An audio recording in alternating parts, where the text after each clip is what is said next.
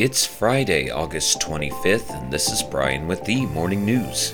Give us 5 minutes and we'll give you the headlines you need to know to be in the know. Maui County filed a lawsuit Thursday against utility company Hawaiian Electric, alleging that its power lines caused the recent wildfires on the island, including one that destroyed the town of Lahaina and killed at least 115 people.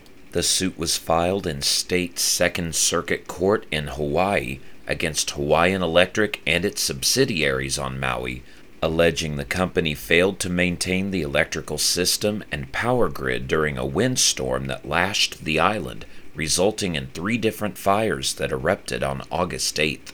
The fires in Lahaina and another community, Kula, burned over 3,000 acres, destroyed more than 2,200 structures, and caused an estimated $5.5 billion in damage in the nation's deadliest wildfire in more than a century. Nearly 1,000 people are still unaccounted for. In other news, the man who opened fire Wednesday night at a crowded Orange County bar in California, killing 3 people, was a former Southern California law enforcement officer who targeted his estranged wife. Authorities said the shooter was a former member of the Ventura Police Department.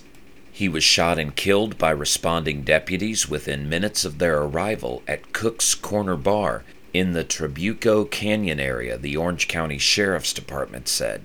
3 law enforcement sources familiar with the investigation said the shooter targeted his estranged wife, who was injured in the shooting. The Ventura Police Department released a statement Thursday morning, confirming the shooter worked with the department from July 1986 through February 2014 and retired about 10 years ago. Around the world, a court in Moscow extended by 3 months the pretrial detention of Evan Gershkovich, the Wall Street Journal reporter deemed by the U.S. to be wrongfully held in Russia. In a closed hearing at the Lefortovo District Court, a judge granted the request of investigators from the Federal Security Service, or FSB, that Gershkovich remain behind bars awaiting trial until November 30th, according to a court spokeswoman. The proceedings took place behind closed doors with no media allowed inside the courtroom.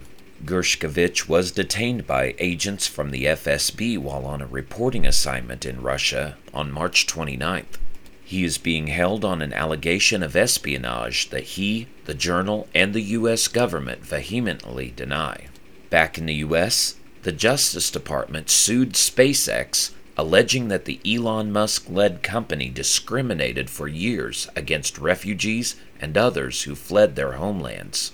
From at least September 2018 to May of last year, SpaceX discouraged refugees from applying for positions and refused to hire them or consider their applications, the Justice Department said Thursday.